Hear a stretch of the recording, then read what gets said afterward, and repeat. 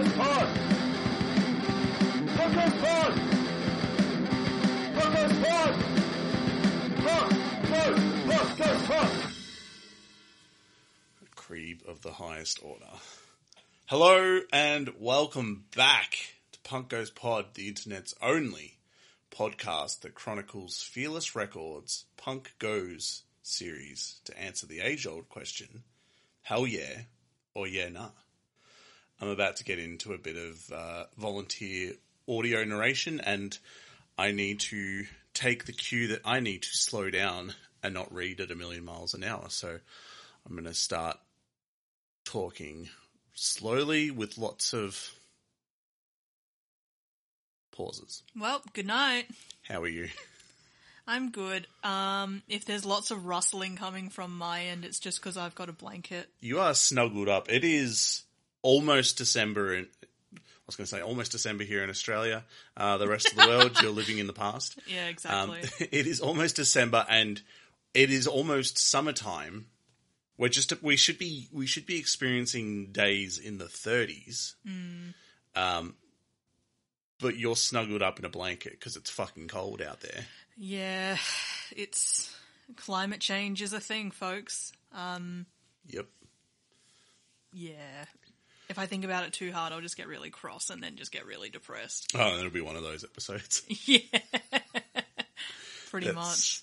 This weather is almost breaking my heart as much as AFI broke my heart this week.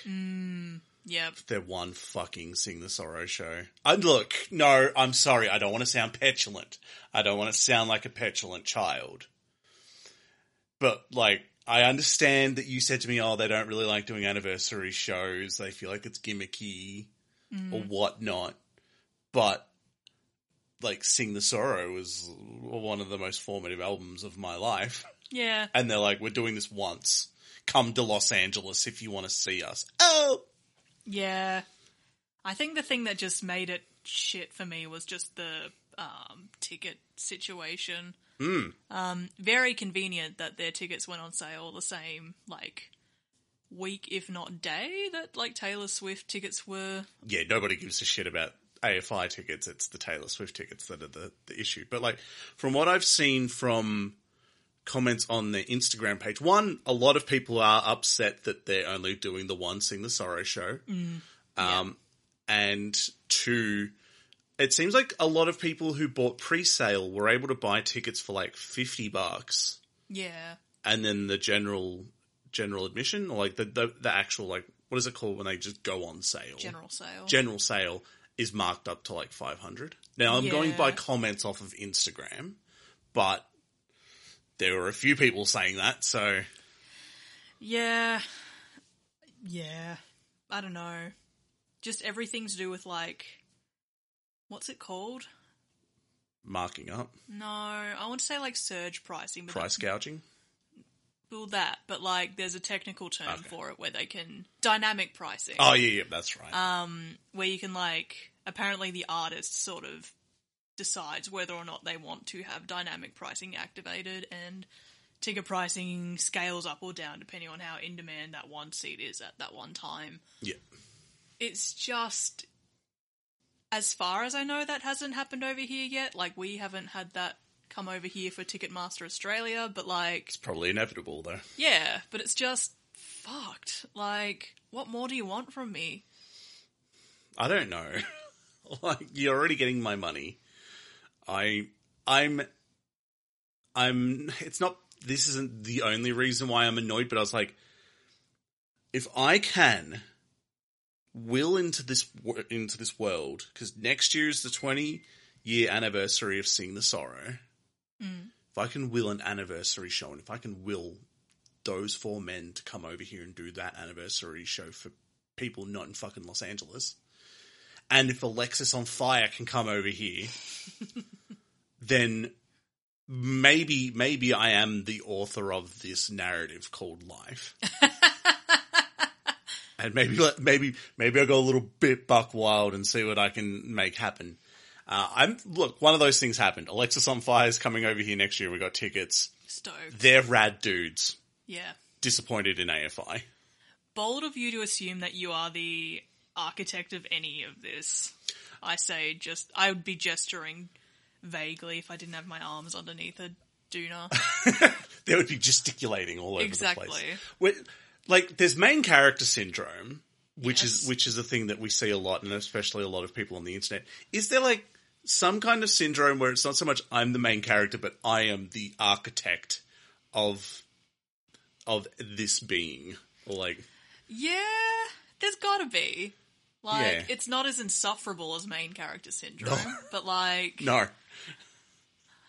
Yeah, I don't know. Like, I remember at one point, I think it might have been like early to mid-pandemic hours, like, thinking about how just like life as a concept is pretty wild when you think about it. Like, Yeah. just shit keeps sort of materializing itself into the world and happening. And you Yeah. just kind of have to take a backseat and be like, okay. Unless you're religious or whatever, or spiritual, in which case I imagine there's a bit more rhyme and reason to it. In which case, Jesus is your co-pilot. Yeah, exactly. Yeah. Jesus, take the wheel. But, yeah, I don't know. In that sense, like, it can be kind of freeing at times to be like, I could just, like, yeah, there's only, like, a thin line between, like, me and, like, completely towing that boundary and just, like, fucking shit up for better or for worse. Yeah. Yeah, I don't know. Before we delve too far into this week's song, I couldn't think of a segue. I know. This week's song, The Beautiful People, by Marilyn Manson, as covered by 18 Visions for Punk Goes 90s.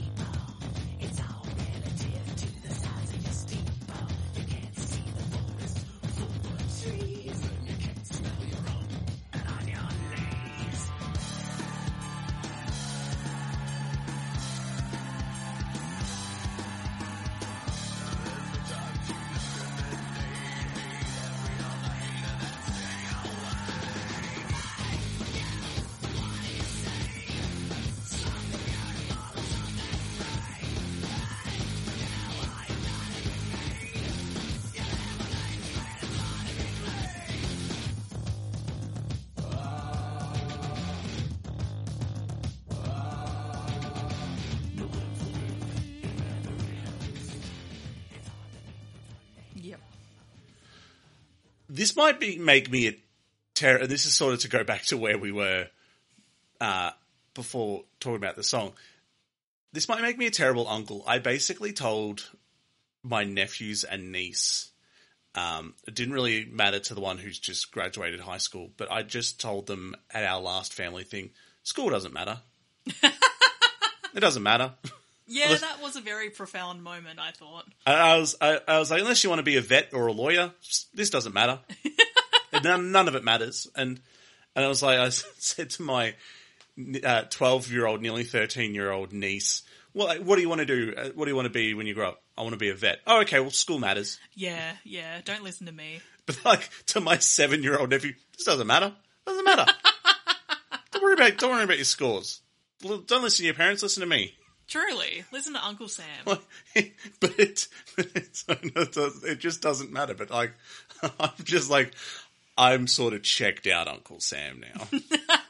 I don't drink nearly as much as I used to. I thought you were going to say I don't drink nearly enough. I was going to be like, are you all right? I have a screaming headache and my vision is blurred and my mouth is very dry. Because I don't drink enough water. No, I am joking. Thank God. I was going to be like, we need to stop recording right now. And get you to a hospital. I've got a litre bottle of water there. True. That's half empty, and because I had already drunk another litre of said water. But anyway, let's move on from Uncle Sam being absent. Uncle Sam's water corner. Marilyn Manson. In 1989, Brian Warner, aka Marilyn Manson, studied journalism where he would write articles for the lifestyle magazine 25th Parallel.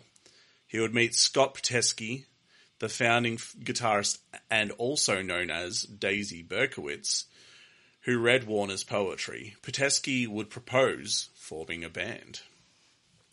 The band would start off as Marilyn Manson and the Spooky Kids. Remember last week how we were talking about Red Hot and the Chili Peppers or whatever? Yeah. Mr. Magical... the Magical Mystery Tour. Oh, was it like Mr. Teeth and the Electric Wizards or something? The Muppets And band. the Electric Mayhem. And the Electric Mayhem. Oh, someone needs to do a combination of like a Muppet song or one of their songs in the style of Mayhem. Ooh. The black metal band. I am not a musician. I can't put that together. I'm willing to bet at least $1 that it already exists somewhere on the internet. This is where if I was really good with social media and wasn't scared to get back onto Twitter at the moment, this is where if I was really good at social media and was able to cultivate a following for this, I would be like, yo, someone write that song. And also, to double back on last week's episode, yo, someone Photoshop shirtless Dave Navarro in with the Cenobites from Hellraiser. But see, that's one way where you can like genuinely have some agency and like engineering your own destinies. I feel like a lot of the time it's relatively easy to just conjure shit up on the internet. Yeah.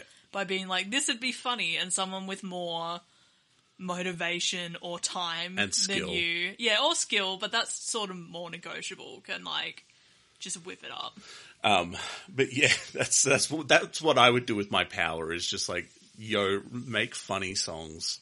Yeah. We watched the original Muppets movie last night. It's so good. Quality. The band would start off as Marilyn Manson and the Spooky Kids. Each band member would take the first name of a female sex symbol and the surname of a serial killer. This is to represent the dichotomy of good and evil. Marilyn Manson, who took Marilyn from Marilyn Monroe and Manson from Charles Manson, wrote in his book autobiography is what I wrote, that no one would have known that if you hadn't brought it up. I know, but it's the little... Back yourself. It's the warts and all that makes this podcast so good. Sure. He stated that Monroe had a dark side, just as Manson had a good intelligent side. I want to know what good intelligent side Charles Manson had. Was it trying to convincing his followers that they were going to incite a race war between the whites and the blacks, and that they were going to flee to the desert because the blacks were going to take over? It's very much like that. Like, there's decent people on both sides, or whatever the fuck it was. Oh, good people on both sides. Yeah. It's just that very sort of devil's advocate kind of mentality. I mean, he's not the first person to sort of put a bit of idolization into Charles Manson. Absolutely not. Guns N' Roses covered one of his songs. And like just serial killers in general, like Gigi Allen would fucking go and visit John Wayne Gacy in prison, and like, yeah, it's edgy. Yep. So, I mean, we'll eventually be talking about that kind of shit with Ronnie Radke, I guess. Yeah. Did he kill someone? No. I don't know, but we'll find out. Yeah, he did something that landed him in prison, and then somehow his sex appeal skyrocketed from that. I think it was like manslaughter or something, wasn't it? Yeah. Something like that. Anyway. Still, I'd rather see girls getting tattoos of Ronnie than the fucking guy from Lost Prophets. Yeah, look, which also happened. So the band would grow in popularity due to the shock value of their music and stage show, which was highly theatrical and would include such things as naked women nailed to crosses, children in cages, or bloody animal parts. Fuck's sake. That's just a Gorgoroth show, though. So speaking of like naked women nailed to crosses, we went and saw Barbarian the other day. And, like, it was fine, but can we just fucking put a pin in the trope of, like, naked lady with stringy hair as a spectre? Saggy tits. Like, for fuck's sake. Just like, we get it, like, you hate women. Like, just say you hate women and move on. But women are the real monsters, am I right, man? But it's so lazy. Yeah. Like, you never see, like, a withering old man like hanging dong in a movie to be like, oh, that's scary. Like, it's always just... And again, like, I've not I tried to sort of, I'm sure it's happened at some junction in some movie. They've used a naked old man to like create a kind of image, but I mean, like, that's what Ari Aster does. Like, but it's women. Well, it's both. Oh, yeah, I guess. Like, I'm thinking No, I don't remember. No, Hereditary, there was, like, naked dudes. Oh, that's right. But again, it's like, at least that was sort of equal opportunity. Whereas, I'm just so fucking sick of that trope of, like, there's this big scary thing that lives in the dungeon, and look at it, it's like 8 feet tall, and it's a woman with very stringy black hair, and awful teeth, and, yeah, it's just like, yes, okay. Anyway. I don't have the right words to convey what I'm sort of thinking, but like in Midsummer when he walks into the church or whatever and there's all the naked women and it's like all older naked women. It's not meant to like shock you or like jar you. It's like, this is just who they are. Well, yes, within the concept of like a fertility ritual. Yes. Whereas, yeah, it's just such a pervasive thing where it's just like, yeah, anyway. It's just like the worst part about it is just that freaky ginger nut in the center of it all. Yeah. Yeah. Trent Reznor, that dirty fish and chip shop boy. Yes. Would offer the band both a contract with his newly founded record company, Nothing Records. That feels like such a Trent Reznor name for a record company. And a spot opening for Nine Inch Nails on their Self-Destruct tour. I wonder if Trent started this record label after the shitty deal with... Oh, yeah. What was the record company? Not Sumerian. Fuck, what was it? It wasn't Sony or Universal or... No, it was like another one. But yeah... It's fine. Yeah. Sorry, figure it out yourselves. Among the band's numerous spate of controversies... TV Records, wasn't it? TV Records. Or something like that. So weird. Anyway. The band were blamed for the Columbine High School massacre. Other scapegoats for the shooting included Rammstein and the video game Doom. I remember seeing Marilyn Manson, the person, as opposed to the band. I think doing an interview about it, or like he might have been... for Columbine. Yeah. And I just, like, I remember him being very eloquent and measured and intelligent and all that. That was the response that, like, the public had, was like, oh, he's a very intelligent guy. Yeah. And like, what he was saying wasn't, like, super profound. He's just like, if I had a chance to talk with them, I'd be like, talk to me. What's your issues? Yeah. Like, tell me what your life is like. But it just, it's frustrating because, I don't know, maybe this does sort of, actually, I'm not even, like, Marilyn Manson has proven himself to be an alleged piece of shit as well. Mm-hmm. Like, and it's frustrating because, like, I remember, I think, like, I was young enough when I saw that, and I just remember being like, damn, this is really, like, profound what he's doing here. Like, he's showing, like, some real empathy, but, like, and then, just that goodwill he manages to railroad that by... I mean, Bowling for Columbine was, like, it was 2001, I think, or 2002, so, like, there was, like, 15 or 16 years in between. In between this, in 2017, Manson decided to part ways with longtime bassist Twiggy Ramirez. The decision to fire the bassist came when allegations surfaced that Twiggy had raped and abused his ex-wife, Jack-Off Jill vocalist Jessica. However, in 2020, Manson faced his own allegations of sexual abuse. This began when Manson's ex-wife, Evan Rachel Wood, brought the abuse out into the open. Yep. And Manson, like, I think it's like Manson's current wife is also, like, has been accused of, like, threatening Evan Rachel Wood with, like, apparently there was a picture of Evan Rachel Wood at a party dressed up as a Nazi. Oof. And she's like, we'll release that if you don't cool it.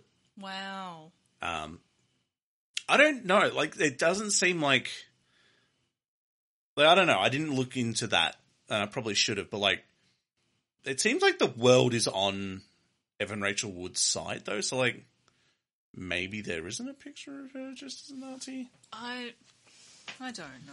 I don't know. I don't know. I don't really want to have to look up Evan Rachel Wood Nazi. No, that'll definitely be logged somewhere. I don't want to have to do that. So it's just like the pot calling the kettle black. It's probably a case of Manson going, well, I know that probably there's some shit that will come out about me if this sort of attention is on my band. I'm just going to get rid of you. I'll get rid of you. And hopefully nothing sticks to me, and then something did stick to him, so. It's frustrating when, like, I don't know. It's all like that trope, like, when someone shows you who they are, believe them kind of thing. Like, yeah. I don't know, you look at, like, and they had, like, naked women being crucified as, like, fucking furniture for their tour, like, I want to look at that and have him prove me wrong. But instead, like, nope, he's just as fucking weird, allegedly, as he shows himself off to be. My sister and my brother-in-law are big Marilyn Manson fans. Yeah. And, like, some of the stuff that my sister told me that he talked about in his book and on documentaries, like, the sex stuff, it's like, it does, like, from what she had told me, it was like, it does border on the line of abuse. And then it's like, because it probably just was. It's probably just abuse. And I'm not trying to, discredit or basically lower the effects of it. It's like, it's that thing of like, simply put, this is just abuse. This is abuse. There's no dancing around it. It's just, you're an asshole. Fuck you. It's just, like, in one sense, I sort of want to say, like, well, I don't know what I expected kind of thing. Because, I don't know, by the sounds of it, like, Brian, whatever the fuck his name is. Warner, like, has been very upfront about how much of a fucking edgelord he is. But it's just, it's, I don't know, on a very base level it's boring, but then, like, when you scratch the surface, it's just fucking disappointing. But, I don't know. It's that sort of thing, like, when the actor Andy Dick had his allegations, and he was just basically like, what did you expect? Yeah. Have you not noticed the sort of person that I am? Of course I did stuff like this. But anyway, would you like to tell us about the song, please? Yes. So, The Beautiful People was the first single from Marilyn Manson's 1996 album Antichrist Superstar. That's a pretty funny name. The song was written by Manson and Ramirez and produced by Trent Reznor and Dave Ogilvy. Ogilvy, my bad. See, I look at Ogilvy, and think of the advertising executive. That would be very funny. Anyway. I too thought of that. Did you? No. Okay. The song title comes from Marilyn Bender's 1967 book, The Beautiful People, which exposed the world of jet-set lifestyle. Exposed the world of the jet-set lifestyle of the 60s. And the cultured beauty as it pertained to fashion and politics. That'll do. Lyrically, the song discusses what Manson refers to as the, quote, culture of beauty. The film clip was directed by Floria Sigismondi, who directed the film The Runaways and the film clips for Supermassive Black Hole by Muse, Red Flag by Billy Talent, Swan Song by Dua Lipa, and everyone's favourite, Unholy by Sam Smith featuring Kim Petras. I still have no idea what that fucking song's about. It's, I don't know. It's like either Daddy watched Mummy being a slut, or Mummy watched Daddy being a slut, or like, I don't know. Maybe they're both sluts. Who knows? Who fucking cares? The song reached number 42 on the ARIA charts, number 2 on the Canada rock/alternative charts, number 29 in New Zealand, number 1 on the UK rock and metal charts, and number 29 on the US alternative airplay charts. If I never hear this song again in my life, that'll be too soon. Yeah. As a little kid, as a 9-year-old Sam, getting into like shows like South Park for the first time, and my brother and sister getting into Marilyn Manson pretty heavily in their teen years, I was very fascinated by Marilyn Manson. Yeah. But I was also scared of Marilyn Manson. Right. Wasn't that hard. I was scared of everything back in the day. But it didn't take much for me to be scared of Marilyn Manson. But there was just I remember the rumors. Oh yeah, he took out some ribs so he could suck his own dick. It's like I don't know if you need less ribs to be able to do that. I would have thought you just needed a bendier spine to be able to do that. Also, I don't know. I remember seeing somewhere, it kind of just boils down to, the, what's the word I'm trying to think of? Just the genius of man, or, youth culture, that we managed to circulate that rumor about Marilyn Manson without the internet. Yeah. That news travelled without any social media to spread it. Well, because, so that would have been 97, thereabouts. We had the internet, but it wasn't... it was very reserved. There was no chat rooms or anything like that we... And it was probably reserved for people with very specific internet privileges. Yeah, so, I don't know how my brother heard about it, but it was oh, yeah. and of course, I'm not going to say my brother as a teenager was gullible, but, he heard something, it was the truth. So it was oh yeah, he definitely took out a couple of ribs. There's an episode of Metalocalypse where the members of Death Clock see a video of a guy doing that. And they're just that's why I started a band, so that someone would do that. Oh. And so if I could do that, I would never leave the house. And so it gets to a point of later on in the episode, they've all got back problems because of course they've all tried to do it. Well, I actually had extra ribs implanted.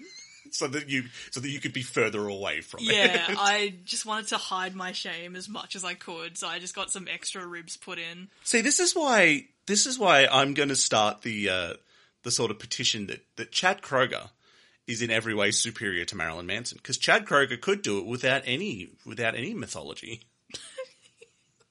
Has he said that he can? Yeah, Chad Kroeger was oh yeah, I used to do it behind liquor stores for. That's right. Guys would buy me beer. Guys would watch, and then they'd buy me beer. See, that is just an enterprising young man. I don't want to look up Chad Kroeger sucks his own dick. Yeah, look. I don't want to look that up. I don't even want to incognito mode that. But I'm just going to say Chad Kroeger is the Chad over Marilyn Manson's fucking... What's the nerd version? Chad and...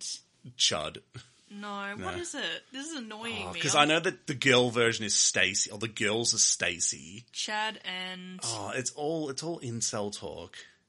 God damn it. While you look that up. Virgin. Yeah. Yes, Chad Kroeger, king compared to Marilyn Manson. You heard it here first, folks. Absolutely. But yeah, I just remember being really sort of fascinated by Marilyn Manson, and I think when I was 9 and heard the rib rumor, I was like, why would you want a mouth on that? And yeah, I've heard this song so many times in my life, and it's been because I did go through a Marilyn Manson phase in my early teens. Like I said, my sister and brother-in-law are big into Marilyn Manson, and they illegally put some Marilyn Manson film clips onto some CDs and a lot of his discography onto some CDs for me. And I didn't ask them to do that, and I said, "This is illegal, you know." And they were like, "We don't care. We do torrenting this household. Yeah. Yeah. And there are, like, he has better songs than this. I'm going to say, like, this is his big song. My fucking mum likes this song. Like, it's no longer like cool edgy. It's just edgelord edgy. Like, to me, I feel like it always, like, I wasn't smart enough as a kid to realize, like, sort of, oh, whoop-de-doo, like, this person's being an edgelord. But, like, I had a friend who got super into Marilyn Manson and Cannibal Corpse, I think it was, like, just the two. I feel like there in every small country town, there was that person heavily into Marilyn Manson. Yeah. Just absolutely obsessed with Marilyn Manson. Yeah, and this was my friend. And I just didn't get it. Yeah. I got the sort of shock value, like the appeal in that sense, but I don't know. He/the band just came across as what they still come across as to me, and it's just like this weird shock rock kind of edgy, like unpleasant kind of thing. Like, there's a stank to it. Well, I think it's just, I've never really vibed with this kind of music. And then when you add just all the layers upon layers of, like, I don't know, the video clip, it's just every single horror trope just crammed into one. Like, close-ups on people's teeth and lots of, like, rigid, jerky, speed-up movements and limbs not doing what they're supposed to do. And it went to the Trent Reznor school of 90s horror. But there's something about Trent Reznor / Nine Inch Nails that feels more eloquent than this. I don't know how. I really don't. But, like, I was thinking that. I was like, so basically they just took a leaf straight out of Trent Reznor's book. But to me, it's more crass. And I have no idea why. Yeah, I don't know. I think you're right. I think there's definitely more of an eloquence to what Trent Reznor and Nine Inch Nails do. Yeah. I don't know. In a very cynical sense, it's probably because I'm attracted to Trent Reznor. I'm not attracted to Marilyn Manson. Oh, but Trent Reznor's fuckable. He's gorgeous. Yeah, Trent Reznor's a fuckable man. Like, I know that there were women who were attracted to Marilyn Manson, but, like, even when all the shit is off, like, he's not a very good looking guy. I think, like, he was always very striking. I always appreciated from, like, my very safe distance of, like, my closest experience with, like, I don't know, just completely, like, gender fucking was, like, emo. Or, like, dudes wearing eyeliner. Like, whoa! But, like, I still remember that. Is it, like, an album cover or just, like, some sort of press photo of Marilyn Manson where he has, like, a very alien-looking body with, like... He's got a woman's body. Yeah. Yeah, he's got a woman's body. But, like, even that woman's body is quite emaciated and, like, sickly-looking. Like... Yeah, because it's probably his body that they put some prosthetics on. Yeah. But, like, I remember being curious about that. Yeah, I remember being so confused by that. But that, like... I don't think I ever looked at it and went, like, ugh, but I just remember thinking, like, okay, like, I can see how this is interesting. Like, I couldn't quite unpack what the commentary was, if there was any, to be honest, but... And that's the thing, is where I don't know, a lot of the time what could have been interpreted down the line as, like, feminist statements or something, I genuinely think it was just... It was to get that response, Yeah, or just to buy into the trope of, like, women being brutally murdered and hogtied as, like, entertainment. I don't know. I think because I was probably, like, 10 when I think that's Mechanical Animals, the album. I think I was, like, 10 when that came out, and I'm like, oh, so Marilyn Manson's a woman? Like, it makes sense. Her name's Marilyn. Oh, yeah. And she's naked on this album cover. And then later on, like, no. Yeah. No. There's no nipples on that woman. Sam, what are you looking at? Jesus. There's just something ham-fisted about what Marilyn Manson does, I feel. There could be, like, I could be looking really deep into it, but also Manson is a deep thinker. This is someone who sort of has based a lot of his kind of like identity and lyrical themes and stuff on Lewis Carroll. Yeah. And to the point, like, for years, he was going to make a Lewis Carroll movie. Right. And he was going to play Lewis Carroll. But of course. Because he's, like, based himself on, like, shock rock, but he's based himself off of, like inspirations where people like David Bowie. Yeah. And probably sort of, like, perverting something like hair metal. Yeah. And it could be almost like a commentary on... There was that, I don't know what the Poison album was. It's fucking Poison. Who cares?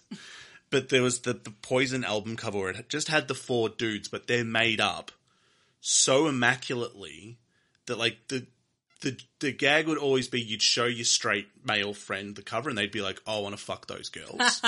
And so, like, if that's, like, the grimy 90s version of, oh, I want to fuck that woman on the Marilyn Manson cover. Yeah. I can see that, I think. Like... I genuinely would like to read some theory on, like, if people have sort of dissected what Marilyn Manson has/have done, particularly in the 90s, just to see if there is any sort of narrative regarding, like, just camp or, like, any sort of reference to queer culture, because, yeah, there's something about it that still strikes me as just very male. I don't know how. Yeah, like, I don't think there's a feminist message coming from it. Whereas I feel like I would be more inclined to interpret, like, Trent Reznor's art from, like, a... Sorry, that's the album cover for wow, Look What the Cat Dragged In by Poison. Oh, they look stunning. And that was always the gag of, like... And there was I think it's like Heavy Metal Parking Lot or something. There's a documentary, like, about heavy metal fans and whatnot, and there's like someone's talking about Rob Halford from Judas Priest, and like that woman's talking about Rob Halford, and she's like, I'm gonna jump his bones, and it's like, oh, sweetie, no, he was very gay. Aww. But just that thing of like the gag with that being like so many guys bought the album thinking I want to fuck the girls from Poison. That's wonderful. Without realizing that they were all dudes. So good. I don't know. That could be the most intelligent thing that I will say about Marilyn Manson, perhaps, but that's probably not even what he was going for. Yeah. This song's fine. It's because I hadn't listened to it for a while. Because again, if I never listen to it again in my life, it's too soon. It's very boring. Very boring. It's just... See, to me, it's more complex than I remember it being. Ah. But again, I think that's because I genuinely just remember it as... Whereas, like, it does have, like, those cool sort of breakdown-y bits. Like yeah. Like, I don't know. Like, it's not just the 3 notes or whatever that I just renditioned, but... I don't know. Like... Yeah, it has a lot more texture to it than I remember. Like, just a lot of sort of multi-layered, like, multi-track sort of, like, Marilyn Manson doing, like, weird sort of vocal things, and... It's not your fault that you're always wrong. Yeah, it's like... I guess I'm used to Marilyn Manson just doing this kind of voice for stuff like sort of drony, like I always forget that he did have like range, quote unquote. Yeah. Like not in terms of pitch, but just like he did different things. Yeah. It wasn't just like stand and deliver the exact same thing. I remember when I shared a room with my brother, and he had this on, but he was out of the room, and I came into the room, and I walked in just as yeah, and pissed myself and left the room. Oh, really? Not literally. No, but like, oh God, and I got out of there. Yeah. Because I hated it. It scared the shit out of me. It was like it was probably the first song to scare me. Interesting. And I don't know if I've necessarily I've been scared by film clips. Yeah. But I don't think I've ever really been scared by a song. Yeah, I've been, like, unsettled by songs before, but, like... And we've had this discussion before. We have. I don't want to rehash old wounds for you. No, but, like... Yeah, that's interesting. I feel like I was never really scared so much as just, like, confused. Like, I just didn't really see the... Like, it wasn't even a yuck response. It was just a not for me response. I don't know. And I think that's still how I feel about it, except as an adult, I can appreciate that there was a lot more, like, art going into it than what I thought there was when I was younger. Yeah, and, like, so to sort of pivot to, like, the film clip, and, like, I don't want to keep comparing him to Trent Reznor, but, like, he owes his career to Trent Reznor. Oh, absolutely. And they were really closely tied to the hip at one point. Are they still mates? No. No, I think they famously fell out. Oh, fuck, okay. I can't remember. There's one of Nine Inch Nails' like famous songs, and the film clip, like Trent Reznor's going around with a very tall, black-haired woman. Yeah. And, like, they're doing stuff like they're full on, like, making out and simulating oral sex and all that sort of stuff. And it's sort of like, you're kind of looking at, and, like, the really Cheshire cat, like, grin appears on Marilyn Manson's face. It's like, oh, that's been Marilyn Manson the whole time. Right. I can't remember what the song was, though. But, yeah, so, like, what I was getting at, I made the joke to you the other day, like, I don't take the long way around to get to my points. I feel like when Trent Reznor would make a film clip, or when, you know, they would do a film clip for Nine Inch Nails, there was definitely a story. I might not have understood the story, but there would have been a story there that they were telling me.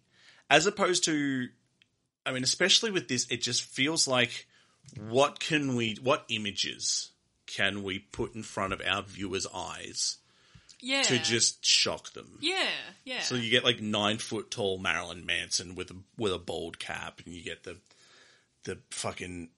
things that the dentists put in your mouth. Yeah. To keep your mouth open, and you're right, like the teeth, and there's worms, and it's just, yeah. And I guess maybe, like, the story is we're going to show you really unsettling things while talking about beautiful people. Yeah, I guess, like, the dichotomy again. I could see how I could shoehorn, like, a high school essay into talking about, like, body, like, modification and manipulation, all that kind of stuff, and how people do it to pursue an aesthetic of beauty, blah, blah, blah. But, like, I don't know if it's that deep. I think it literally is just like, hey, this looks creepy, let's do it. It's like they filmed it in an old abandoned brewery in Canada. Oh, see, I thought you were going to say asylum, in which case I was going to be like, of course they did. But... No, it wasn't that exciting. It was an old abandoned brewery in Canada. Yeah. That I think is back up and running now. Yeah, like it's, as I said, like it's, to me, I just find it funny that I thought it was more complex, and then after re-listening to it, I found it to be very sort of one note. Quite boring, whereas you thought it was one note and boring, and listened to it and went, oh, actually there's a bit more layers to it than what I initially was. I'll give it a bit more credit than what I initially... Yeah. Which I guess it kind of... It stands to reason that we had those sort of diametrically opposed takes when we both... had different experiences of Marilyn Manson growing up. Like, I didn't directly... Like, I didn't borrow any of their CDs from my friend, for example. Like, I wasn't interested. Yeah. I was just kind of like, that's cool, but I'm just going to keep listening to Green Day. And I did. We were listening to the Green album? Yes. That's all the covers for Muppet songs. And I was like, there's no Green Day on this. I know. A missed opportunity. Anyway, that's my segue to 18 Visions. Excellent.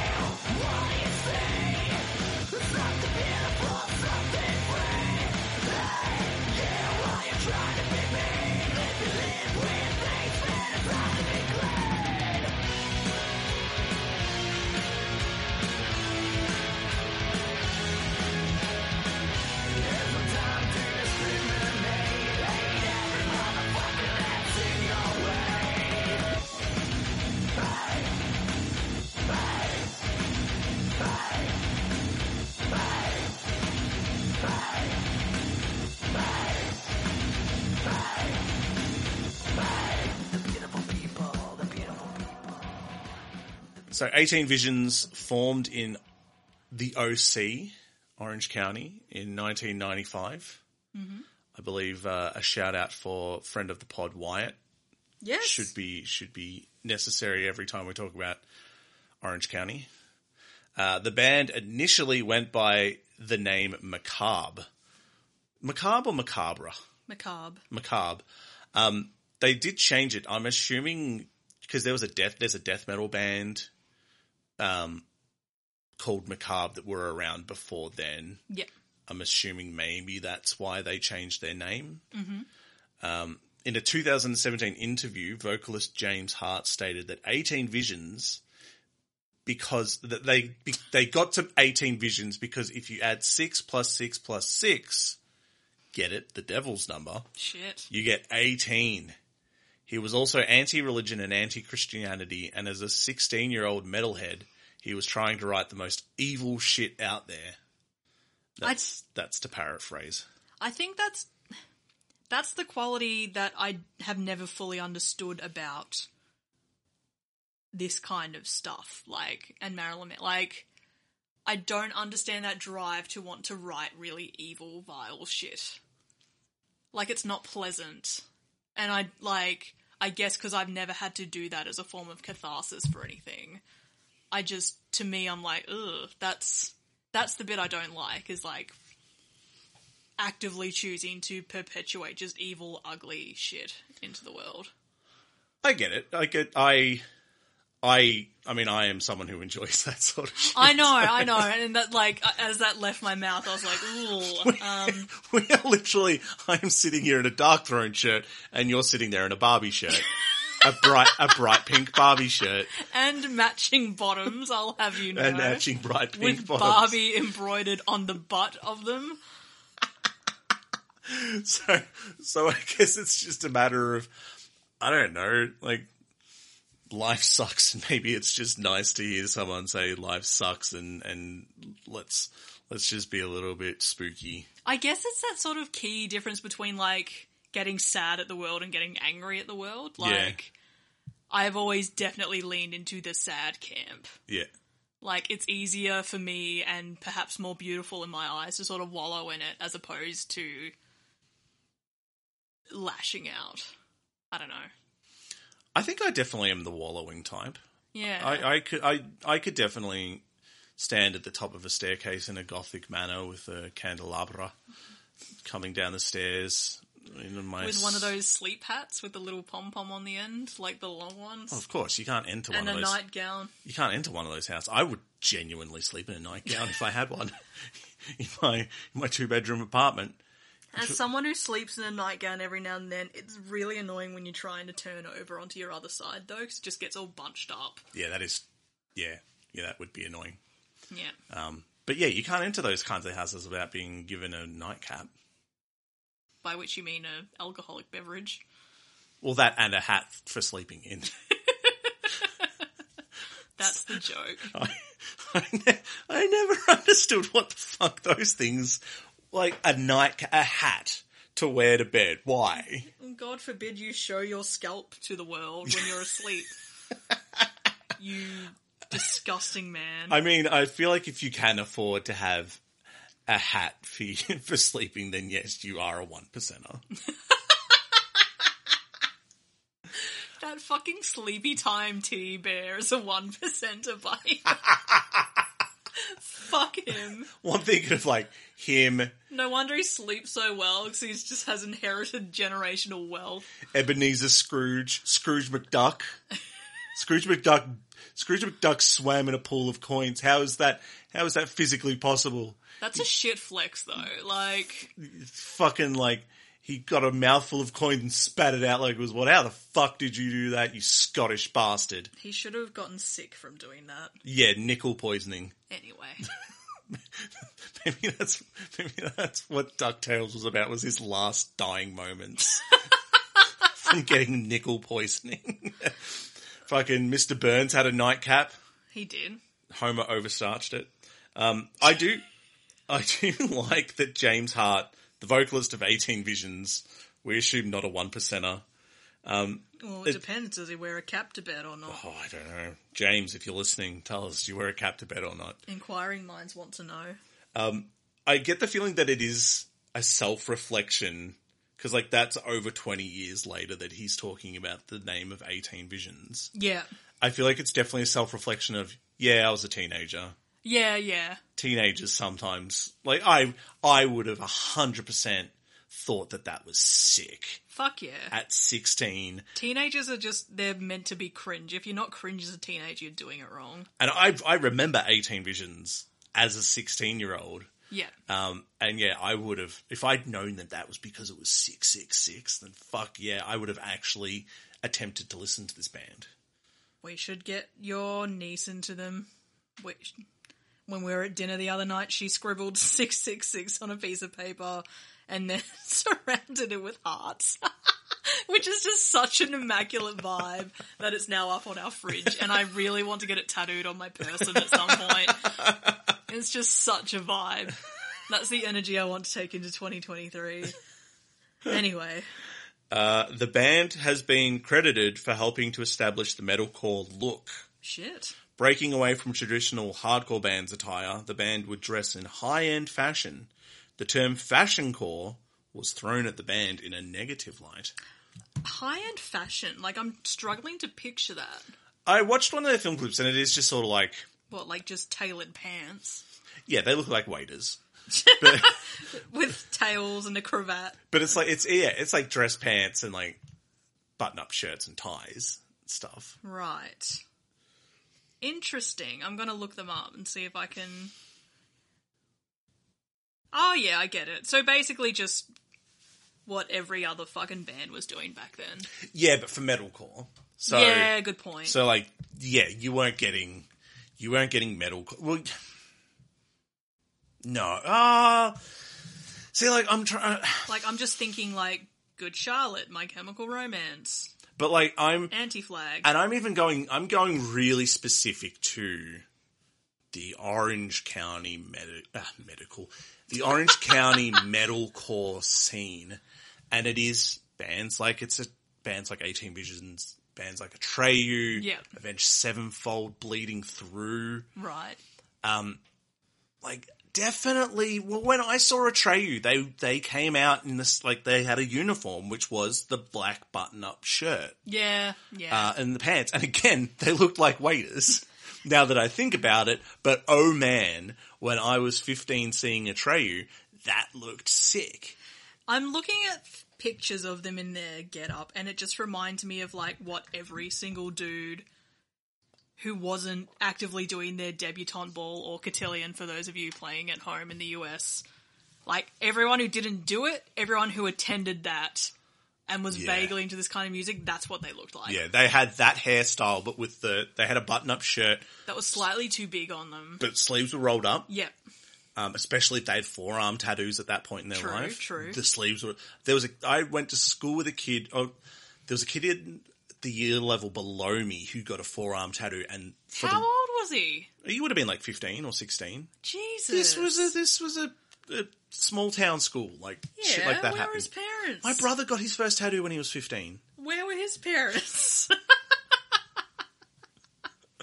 They were too busy worrying about me. True. But yeah, this kid got a fucking forearm tattoo, and for the rest of his time in school, he couldn't not roll his sleeve up. I'm so desperate to see what that forearm tattoo looks like now. There was another kid who, and again, year below me, oof, got a forearm tattoo. There was 2 kids in the year below me that had fucking forearm tattoos. Were they any good, or were they? No, this one was like, we had no idea what it was, and so like. We looked at it and we're like, oh, that's sick. And then when he left it, we were like, is it a clown or is it a lobster? Oh, no. What the fuck is it? Please don't tell me it was one of those, like, was it, like, meant to be, like, a sexy girl but with the clown makeup? That's such a... No, that was thank God. It was before that time. Okay, it was, I'm old. It was before that time.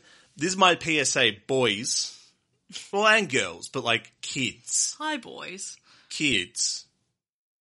wait until you're a little bit older before you start getting tattoos, because you're going to get the dumbest shit when you're 17, 16, 17, 18. You're going to get the dumbest shit and go, what the fuck was I thinking? Yeah, I think I waited till I was 29 and I'm so pleased I did. I waited until I was 20.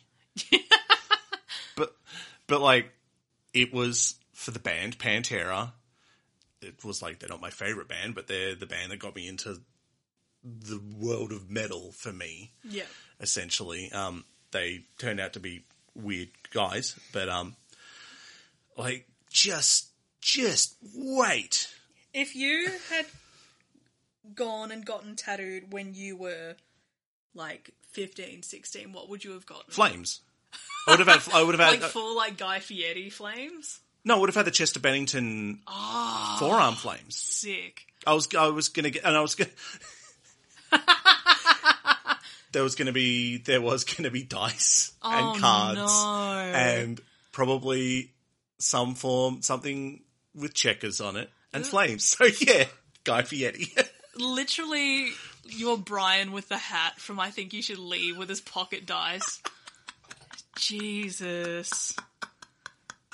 What the hell? Yeah, if I'd gotten tattooed at 15, that was the shit that I was going to get. I would have tattooed gotten on me. stars on my knuckles, like the Jesus of Suburbia music video. Yeah? Shout out to friend of the pod, Ella. We used to sit in class and draw them on our knuckles. Oh, I would have gotten something stupid written on my knuckles. Like fucking kill harder or something, I don't know. Kill hard. Kill hard. Thrill-ho. Yeah. Thrill. You could do Thrill-ho. You would just need to connect or you could do it, yeah. Hang on. Thrillho. So that's, yeah. So you need 8. Yeah, so just... Thrill-ho. Fuck. Maybe that'll, No. when I finally lose my mind, you'll know, because I'll have come home with... Fucking Thrill-ho. Thrill-ho on my knuckles. If you come home with the Millpool tattooed on your foot, like, you've still got some sanity left. I've still got some dignity left to pull out another one. I'm going to Google that right now. To see if someone's got Thrill-ho on their knuckles. Absolutely someone has Thrill-ho tattooed on their knucks. So I did watch an 18 Visions film clip, trying to go back to it. trying to reel us back in. Yeah, please do. And it definitely brought me back to that, and I feel like I say that a lot, but it brought me back to that time of Affliction t-shirts. Oof, yeah. Dudes with like the faux hawk, but then also like the pointy down sideburns that weren't actual sideburns. They were just attached to the rest of your hair, and fucking so much jewelry and eyeliner. I really miss it. Monster Energy drinks. I don't miss being that age, but if I could like just full like wholeheartedly go back to that aesthetic as a 31-year-old, I absolutely would. Without getting like just the bejesus roasted out of me every day. That timeline was probably that time in history. I don't know. That time in human history was probably the only time I ever felt uncomfortable in the body that I have and in the clothes that I wore and in my style and in my fashion. Oh, wow. That was probably the only time I ever really, truly felt like, oh, shit, maybe I don't belong anywhere. Aww. And then I found band shirts and black jeans and went, that's good for me. Fast forward 15 years and here we are. That's me good. I'm settled. Put a fork in me, I am done.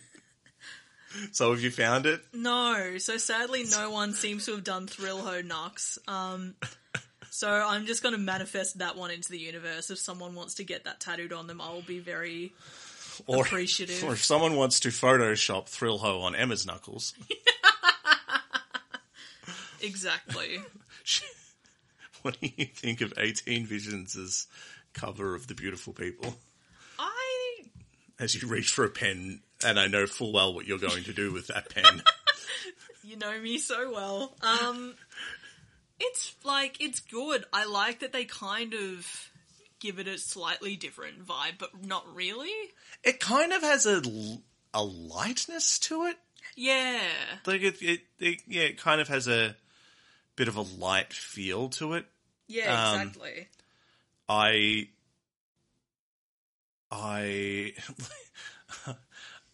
do kind of appreciate that at the very end they do slip into a breakdown. Oh, see, I hadn't... Like, I did clock it when I listened to it, but I'd already forgotten that bit. Yeah. It's just at the end. They slip in a breakdown. But it's mostly the same as the Marilyn Manson version. Like, it's not too far of a stretch from the original. Yeah. So now you need to write it like the actual font, though. No, I need it to be more, classy.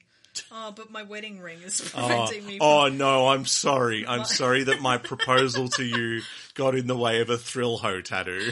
My stable, secure relationship is preventing me from making a really poor life decision, and I do not like this. Unfortunately, you can't make that... You can't do that on the O finger so that the ring looks like an O.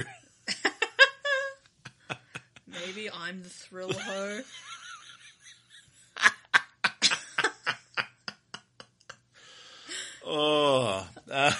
Yeah, that's been 18 Visions. Are we talking about Neil?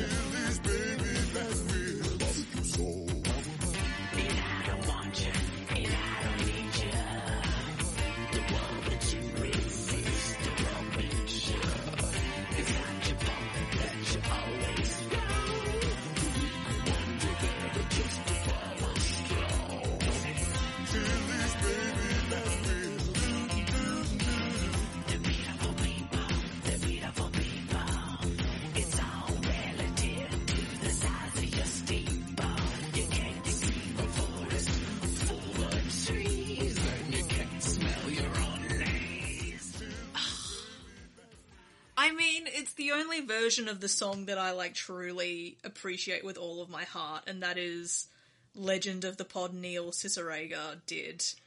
A mix of beautiful people with the baby back ribs jingle, with Everybody Wants to Rule the World, with The Lion Sleeps Tonight, for his latest release, Mouth Dreams, which he released in 2020, which was just such a vibe.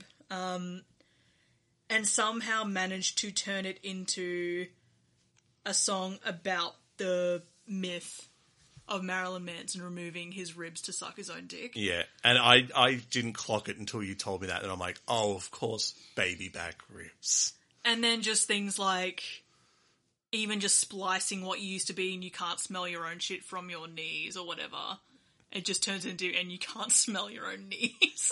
Just the stupidest undertaking, but it's just so on brand for Neil Cicerega, and it makes me appreciate this song. If I can't manifest AFI, those bastards coming over here to do an anniversary show for one of my favorite albums of all time, I don't want to go see you do new songs, AFI. We should manifest Neil Cicerega getting on this podcast, because I just want to be like, what is it like to fixate on something to an obsessive degree with the way that you write some of your songs? So there was another one that was just like the lit version where it's like sleeping with my clothes on. And it's just like everything is about sleeping with my fucking clothes on. Yeah. It's no surprise to me I'm sleeping with my clothes on. And every now and then I sleep with my clothes on. I think it's just at the end of it, just like, sleep! Can we forget about the clothes I wore when I was sleeping? I didn't mean to sleep with my clothes on. So just like, yeah, just the fixation. Also just, it'd be funny to get him on the podcast. Genuinely thought he was British, and he's not. No. But just because I had grown up watching Potter Puppet Pals, I just assumed he was British, even though It's just so obviously like a silly British accent that he's putting on for that. Okay. Anyway. Hell yeah or yeah, nah. Well, now that I have Thrill Ho on my knuckles, I'm going I to say... so hope you forget to wash those tomorrow before work. I so hope you go into work with that on your knuckles. I love you dearly, but I just desperately hope that you forget to wash that Desperately Thrill Ho. Oh, desperately. I would be thrilled, hoed, if you just fucking forget about that shit tomorrow and you have a meeting. I definitely am guilty of before I got my MyChem tattoo, I had like just sketched it on my arm to make sure I was okay with it, and I forgot to wash it off. But then, obviously, I committed to the bit because here we are.